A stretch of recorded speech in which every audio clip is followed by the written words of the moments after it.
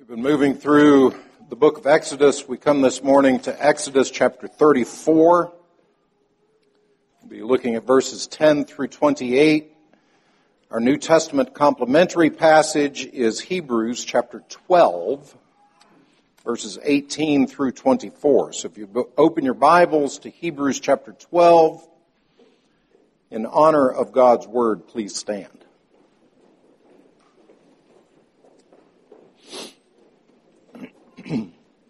Hebrews chapter 12, beginning in verse 18, hear God's word.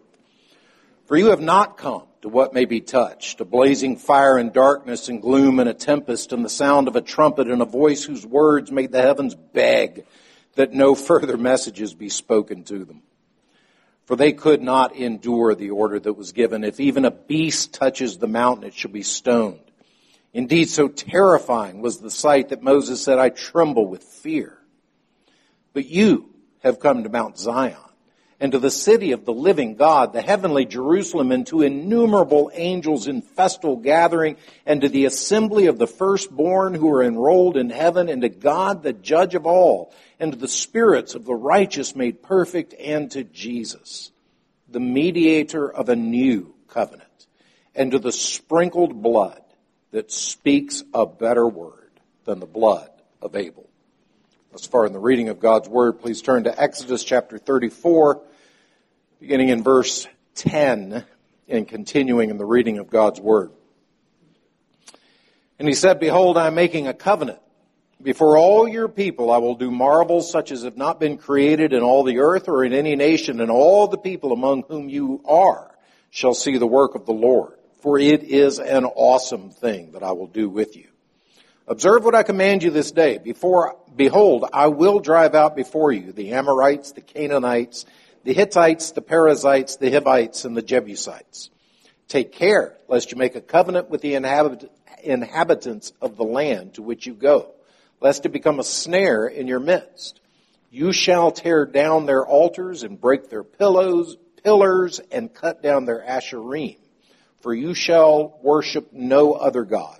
For the Lord, whose name is jealous, is a jealous God. Lest you make a covenant with the inhabitants of the land, and when they whore after their gods and sacrifice to their gods, and you are invited, you eat of his sacrifice, and you take of their daughters for your sons, and their daughters whore after their gods, and make your sons whore after their gods. You shall not make for yourself any gods of cast metal. You shall keep the feast of unleavened bread. 7 days you shall eat unleavened bread as I commanded you at the appointed time in the month of Aviv. For in the month of Aviv you came out from Egypt. All that opens the womb are mine. All your male livestock, the firstborn of cow and sheep, the firstborn of a donkey, you shall redeem with a lamb.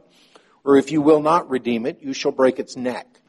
All the firstborn of your sons you shall redeem, and none shall appear before me empty-handed. 6 days you shall work, but on the seventh day you shall rest. In plowing time and in harvest time you shall rest. You shall observe the feast of weeks, the first fruits of wheat harvest, and the feast of the ingathering at the year's end. 3 times in the year shall all your males appear before the Lord God, the God of Israel. For I will cast out nations before you and enlarge your borders. No one shall covet your land when you go up to appear before the Lord your God 3 times in the year. You shall not offer the blood of my sacrifice with anything leavened, or let the sacrifice of the feast of the Passover remain until the morning. The best of the first fruits of your ground you shall bring to the house of the Lord your God. You shall not boil a young goat in its mother's milk. And the Lord said to Moses, Write these words, for in accordance with these words I have made a covenant with you and with Israel. So he was there with the Lord 40 days and 40 nights. He neither ate bread nor drank water. And he wrote on the tablets the words of the covenant, the 10 commandments. As far in the reading of God's word, let us pray. Father, as we have read, we come to the hearing of your word. Speak, Lord, for your servants listen. In Christ's name, amen. Please be seated.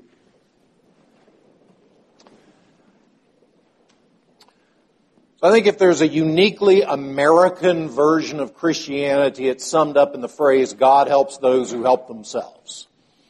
It's the idea that you and I should do the best we can and let God make up the difference. It's the idea that if we just try a little harder, if we just focus a little more, if we strive a little harder, then we'll be better than we were yesterday. And I wonder how that American gospel brings comfort when your best just isn't good enough. When you honestly have given your best, as a father, you've diligently tried from the heart to shepherd your family, and your children are wayward.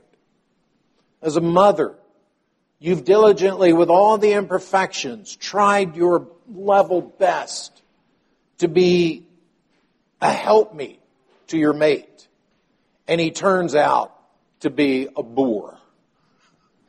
As a child, when everything you're doing just doesn't seem good enough, when you're trying your best and you're trying your best and it just doesn't go anywhere,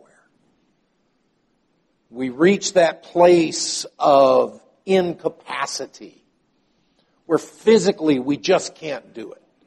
Emotionally, we just can't do it. Our best is not enough. I think that's where the American gospel falls flat. Because do your best is really a burden. On my best days, maybe I do my best. But in all honesty, most of the time, I'm clocking in at 70%. Most of my time, there's a bit of a punch in the clock.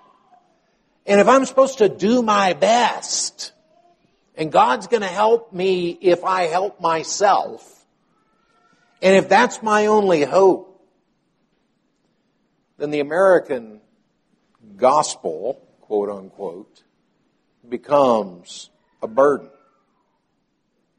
See, the children of Israel have found themselves in this situation. They found themselves in a place where they clearly have been brought out of Egypt with a mighty and outstretched hand. They found themselves at the foot of Mount Sinai in the wilderness. Moses and Joshua have been gone for 40 days and 40 nights up on the mountain receiving the Ten Commandments. They have no idea what happened to them, so they approach Aaron and they say, we don't know what happened to these guys. They've been gone over a month and we're frightened. We feel alone and abandoned. Make for us gods. And of course, the golden calf, God comes down, wreaks vengeance on them. Everybody has to drink the tainted water. 3,000 men are slaughtered that day, and he sends a plague. Now surely, after all of that, God's satisfied, right? No. No, he is not, because he's never dealt with the issue of their wickedness. His vengeance has been shown.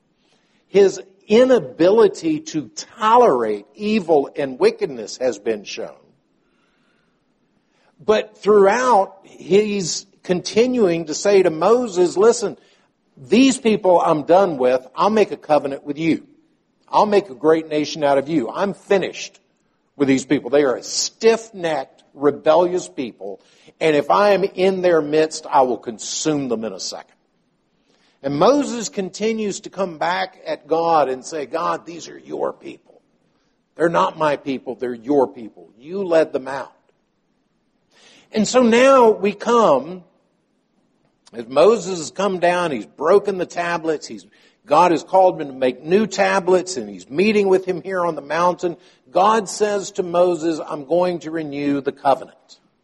And this same covenant that we've been looking at really from chapters 18 up through chapter 34, did you notice there's nothing new here? In all of the details of this covenant that God makes, he's not adding anything new. All of this we've already seen. But he does add one little detail. He says, it's got to be done perfectly. every single thing you do has to be done perfectly. The children of Israel have committed adultery. That marriage covenant that God made with them in Exodus chapter 20, that marriage covenant has been broken. They've committed adultery by going after the golden calf. And God, in His mercy, says, okay, I'm going to take you back. I'm going to renew the covenant. And it's interesting, there are three components to this renewed covenant. In verses 11 through 17, there is this absolute prohibition against idolatry. And I like verse 11. It's like, just in case you don't understand what I mean when I say don't have other gods before me, verse 11 says, don't make any cast metal images. So the children of Israel could go, oh, we didn't realize the golden calf was such a problem. We thought this was a representation of you. We didn't think it was a violation of the first commandment. God's being very specific here. The absolute prohibition of idolatry. Verses 18 through 20 is this central position, this central position that the Passover feast is to take. Of all the things that are to take place in religious worship, this Passover feast and the ransoming of the first thing, animal or human, to come out of the womb. The first thing belongs to God. What's that calling us back to? It's calling us back to the angel of death. The angel of death sweeps over and kills the firstborn of the Egyptian man and beast. And God says, in the same way, I demand the firstborn. Not, of course, in some sort of grotesque human sacrifice. But the firstborn belongs to me and shall be ransomed.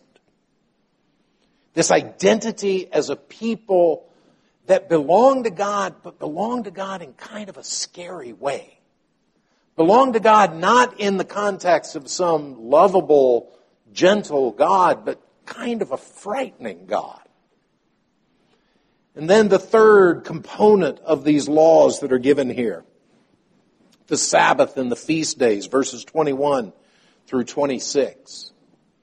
And God's command that their lives, weekly and annually, be absolutely centered upon Him and centered upon His worship. Our catechism says that when God created man, He created a male and female, and He set before him a covenant of personal, perpetual, and perfect obedience. He said to Adam, and He said to Eve, you personally have to obey me. You perfectly have to obey me. And you always have to obey me. There is no do your best. There is no, I'm going to help you if you help yourself. There's, can you be perfect? And of course, the answer is, well, they could have.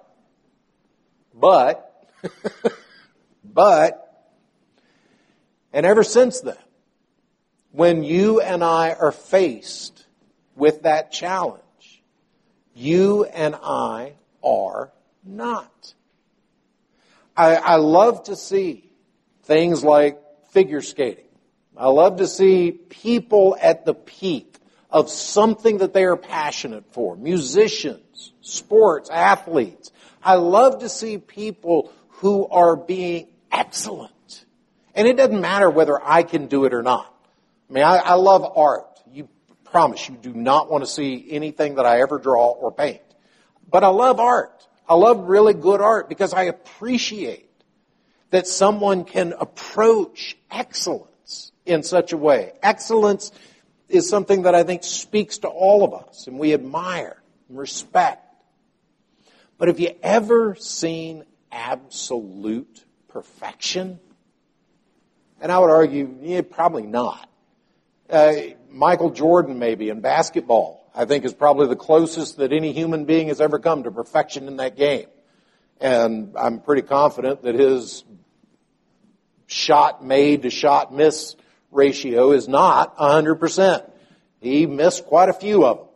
He wasn't perfect. And that's the standard that God reiterates here. He doesn't back down an inch.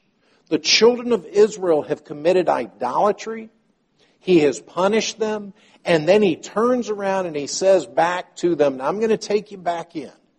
And in order for me to take you back in, you must be perfect. God doesn't lower his standard one iota. He doesn't lower himself at all to match their inability, to match their inadequacy. But what he does do is he not only renews this covenant, but he introduces the idea of a covenant mediator. You see, God is holy, and the people have clearly demonstrated that they are not holy. And so there must be someone who will stand between God and these people. And so you'll notice in this passage, and this is the first time that we've heard this kind of language. In verse 10, God says, Behold, I'm making a covenant before all your people. I will do marvels. Who's the you? This is Moses. He's saying the children of Israel are Moses' people. Before your people, Moses, I'm going to do all these things. And then if you look down at verse 27, the Lord said to Moses, Write these words, for in accordance with these words, I have made a covenant with you and with Israel. God cannot enter into an unmediated relationship with people who are sinners. The children of Israel have shown themselves to be sinners. They have shown themselves to be adulterers. And so there must be someone who will stand between. That direct relationship has been broken between God's standard and your sin. There has to be something. It's either that or God ceases being God. God is either holy or he is not. He is either without sin or he is not. He is either perfect or he is not God. And so for God to enter into a relationship with a broken, sinful, messed up person like you, a broken, sinful, messed up person like me, I need something a lot better than do your best. God sets a mediator here. He makes this covenant between Moses and Israel. God says through Moses, you are to be perfect. Now remember where all this passage comes. Remember where this is coming up in our narrative. We've had all these laws about the tabernacle, what the tabernacle is about, and we're about to see the tabernacle get built. But in between what the tabernacle should look like and let's actually start building the thing, in between these two is the golden calf and these incidents here. Because, beloved, God's word to you is be perfect. The blood sprinkled says be forgiven. That's the tabernacle. The people have to realize how badly they need the tabernacle. Or else the tabernacle is just going to become another way to appease an angry God. They need to personally understand their need for this tabernacle, this recreation of the Garden of Eden, this place where we are back in perfect fellowship with God, where the place where the mercy seat is right at the center, and coming back in, we must come through the altar. We must come through the sprinkled blood. We must come through the death of an innocent, because we are guilty. And to come back into God's presence and to be in harmony with Him once more, to be back in the Garden of Eden where we want to be again, requires a death. And beloved, as you and I stand in the shoes of the children of Israel, so I want you to hear that sprinkled blood, that death, the death of the Lamb of God who takes away the sin of the world, is that life. It's the reason that you and I can truly have peace with God.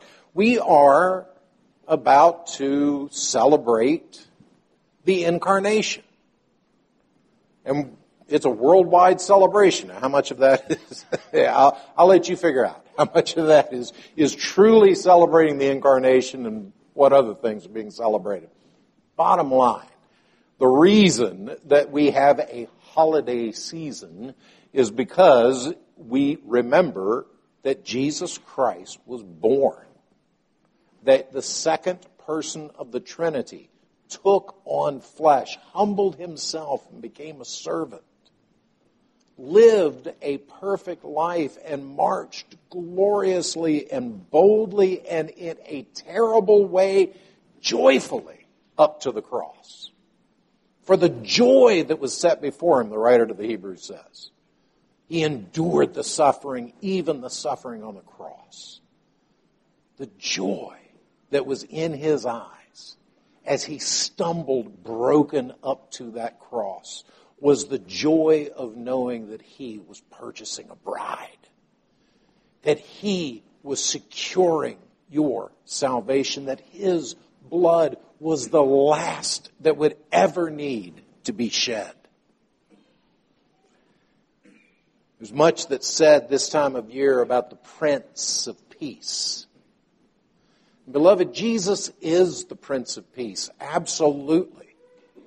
But our problem is that we think that the peace is the peace of the Pax Americana, of the Pax Romana or whatever else.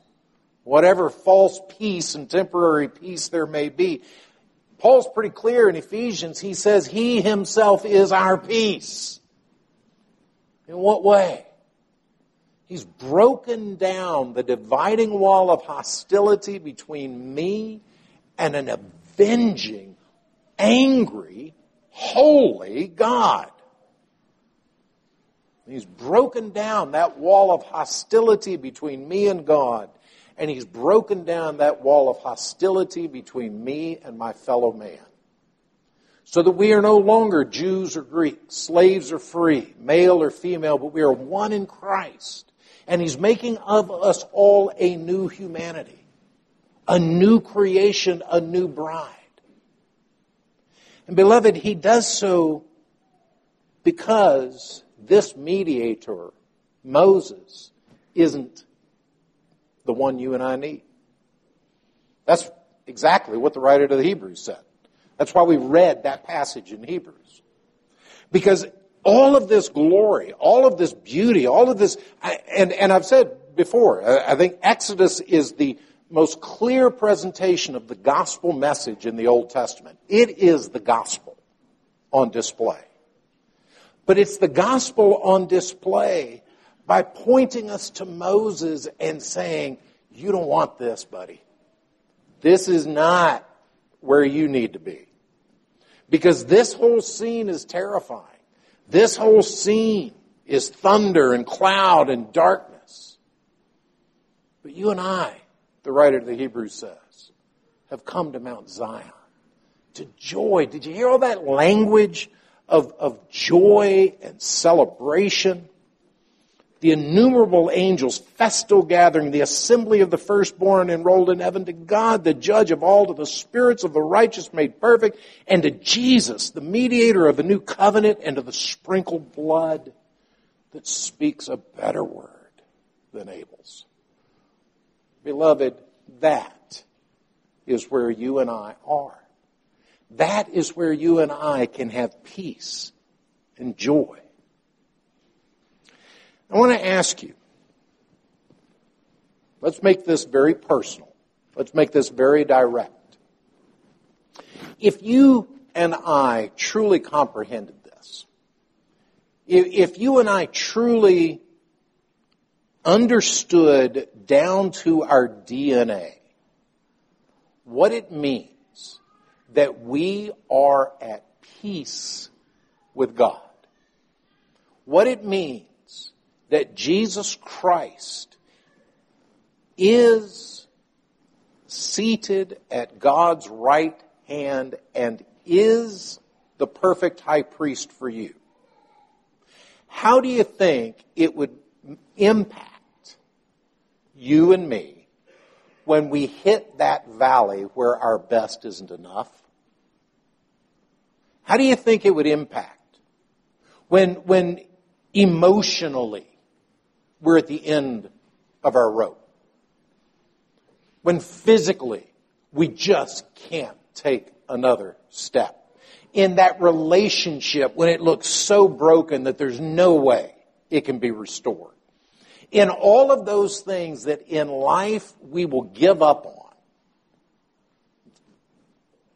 An addiction, a broken relationship, all of those things where life hits us upside the head with a 2x4.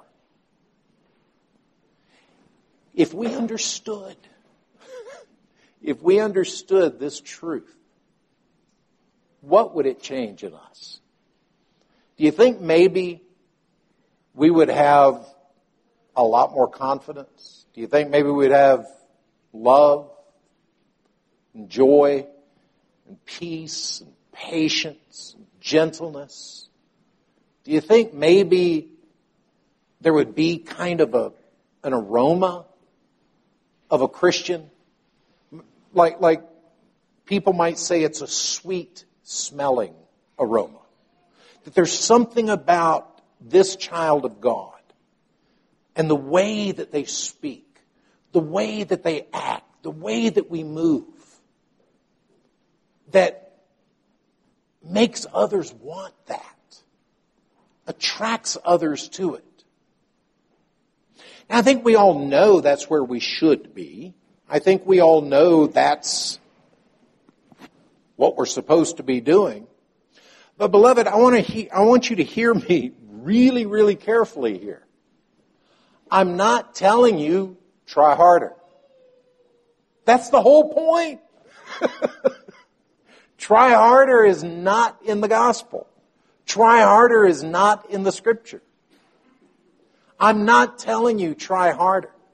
Beat yourself up because you don't have enough faith. Beat yourself up because you're not loving. Look as an example and be more loving next week. I'm telling you to look at the Lamb of God who takes away the sin of the world. I'm telling you to consider where you are in Christ. To consider what it means that your life is hid with Christ in God. What the implications of that are. Because I think, beloved, and we'll see this in coming weeks, that our face, as Moses' face shone, our face shines as the love of Christ is reflected in us, as the Spirit of Christ is reflected in us. It does produce a sweet-smelling aroma. And what Moses did to gin up that glowing face that he had to pull a veil over, that we'll see in the next passage, what Moses did to gin that up was just to sit with God, just to listen to Him. That's why God gives us a table. That's why the Lord gives us this table so that we can sit. We can listen to Him. We can feed on Him. Paul says in 1 Corinthians, he says, I received from the Lord what I also delivered to you, that the night in which our Lord was betrayed, He took bread. When He had given thanks, He broke it. He gave it to His disciples and said, this is my body, which is broken for you. Take and eat. In the same way, after the supper, He took the cup. And He said, this cup is the new covenant in my blood. Drink you all of it. For as often as you eat this bread and you drink this cup, you remember the Lord's death until He comes. You remember where you are. You remember in whose hands you are. You remember where your life is hidden. And you remember that the story's not over, that He is coming again. Beloved, I think if we are standing under Moses, then we are standing under the old covenant and hoping for Jesus to help us do better. But Jesus told His disciples, He said, you need to stay right where you are. My resurrection isn't enough.